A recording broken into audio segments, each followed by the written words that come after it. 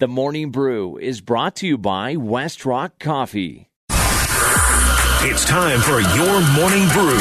Grab a cup of Joe and get caught up on everything you need to know. Here's Schlereth and Evans. Wild hockey game. Entertaining hockey game. Lots of scoring. Unfortunately, the Avs do not win. They lose to New Jersey 7-5. But, man, they made it exciting. Climbed out of a 5-1 hole. Now, is that only a 2-point loss, or is there more points associated No, this is one of the reasons why Jared Bednar gave Alexander Georgiev East. Exactly. Right. So there's that sense of, you know, if you lose, it's not like you're losing to somebody who's going to be gaining 2 points on you. So does it become more of like a 1-point loss? Still 2 points. Still 2 points you don't get. 1.8. Or 1 point you don't get. 1 point. You know what this was not? 6-5 loss. What was this not? How was this game different than the one the other night against Vegas? Well, let's see if you were paying attention. It's not a 4-point swing. Boom! It's not Great. It was not a 4-point game. Anyway, Jared Bednar was proud to watch the way his team fought, especially Nathan MacKinnon. He was good tonight. I mean, he was making plays and he was dangerous, and like there was a heaviness in our game as it went on to like check pucks back in the offensive zone to create those scoring chances to get back in, and that's just a level of determination that we needed for the full 60. And, you know, he kind of set the tone with it early. It took us a while to get going, and that was for me the cause of the loss tonight. Nathan MacKinnon, Mac. It's too easy. Too easy, too boring. Got to come up with something better. But anyway, Mac, he was named the second star. Oh, you know how much I love that. For the month. For the month. Right. Only Connor McDavid finished ahead of... Oh, I hate Connor McDavid. Nathan MacKinnon for stars of the month. So players of the month. He was the second player. And, yeah, there is just this feeling you get that McKinnon's looking around saying, all right, no Makar, no Landy... Hop on my back, boys. And he's playing position. Him and Rantanen are just, this is what you want from your best players and leaders. They are just like refuse to lose mentality, and you hope everybody follows along. I think that was almost a little mama cat in there by Bedsy. How so? Well, you know, he knew he put a goaltender in there that wasn't up to the task. And then you praise, even though you come out a little bit lethargic because of that move, you praise your guys for how hard they played, the way they played, the style with which they played, the way that MacKinnon led them. You mentioned it. You know, no salad out there. Yeah. Just only salad on that. I'm not even acknowledging. Keep going. Well, you could nickname him Salad. No. Chip. That's why I nicknamed him last year. He was Chip. Kale Chip. Keep going. Chip. Keep going.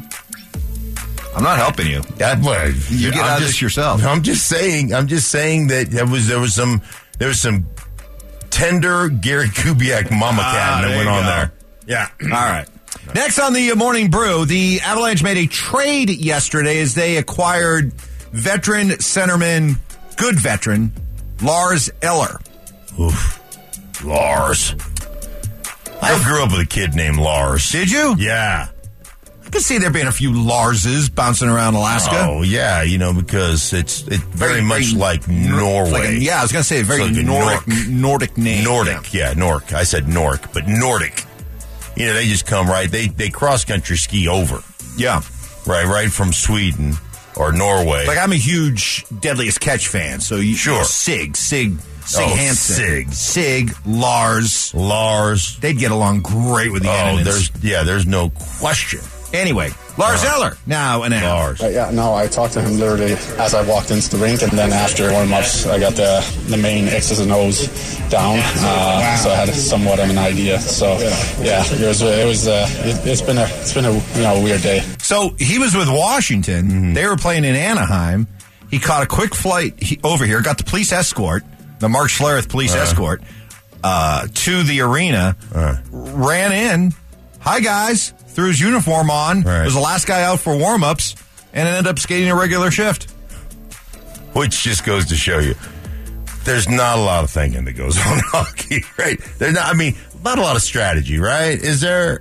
I mean, If that was a baseball, I looked at the X's and O's and said, yeah, all right, we're good. if that was a baseball or basketball player, he'd have taken 4 days to report. Well, I'm going to need to get my affairs in order. I'm going to need to process this because it's clearly a life-changing moment. When my son was pitching for the Arizona Diamondbacks, there was a trade. They were playing the Dodgers. There was a trade that day, game day, and it was a pitcher. I can't remember the pitcher's name right off bat. It was a starting pitcher.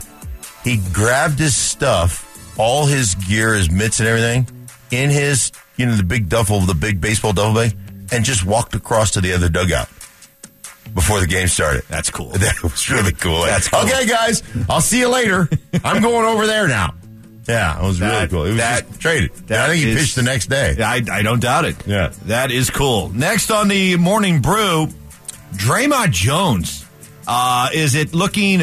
Well, first of all, it looks more and more likely that, A, the Broncos aren't going to put the franchise tag on him, and he's going to be able to at least go out and test the market. And if he gets out there, if he gets out on the market, see you later. But apparently, here are the numbers.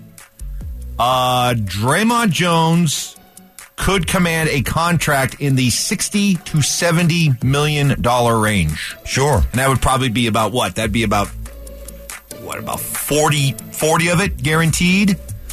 Probably. Yeah. Maybe a little bit more. Yeah, 40, sure. 45, maybe touching 50. So, okay, here's your question. Because on one hand, he's a really good player that you think is going to be a star. I do. On the other hand, Broncos got a lot of holes to fill. And you, in theory, could use that money and address a lot of holes. Mm-hmm. And open up a hole. Like, one thing you have to understand is everybody plays that Fangio-style defense. So here's a guy that plays defensive end, is not a good, but a really good run defender, plays with great leverage out there in what we would call a 4 technique or a 5 technique. So head up over the offensive tackle, just outside shade, outside eye of the offensive tackle. But also slide down when you're playing 5-man fronts and linebackers are standing on the end of the line of scrimmage, and play that 3 technique, that outside shade of the guard, and be an effective pass rusher, guy that's going to get 6.5 sacks a year. Like, he's a budding superstar. And, yeah, I know you've got a lot of other holes to fill, but you know what? You're going to create a huge hole with him being gone. Next on the Morning Brew. Okay, I'm starting to get excited. Mm-hmm. The Rockies lost yesterday in Cactus League play. After winning 3 in a row, they've lost 2 in a row. But who cares? What matters is Chris Bryant went yard again. Really? Second home run of the spring. He's hitting .429 in the spring. Mm-hmm. Healthy thus far. Right. All kidding aside, we understandably busted his chops and he deserved it last year. But the thing with him is, and it's, I get it, it's a big if, but if he's healthy, all he has to do is stay healthy, and he's going to put up big numbers. That's how good he is. Oh, yeah. So it's one of those things. This isn't a question of, well, if he stays healthy and if he stays healthy, and you can tell me he's going to play, what? 150 games. All right, 150 games. Yeah. W. He'll hit 35 home runs, probably hit around like 290. Yeah. And probably drive in about $125. Dick shot.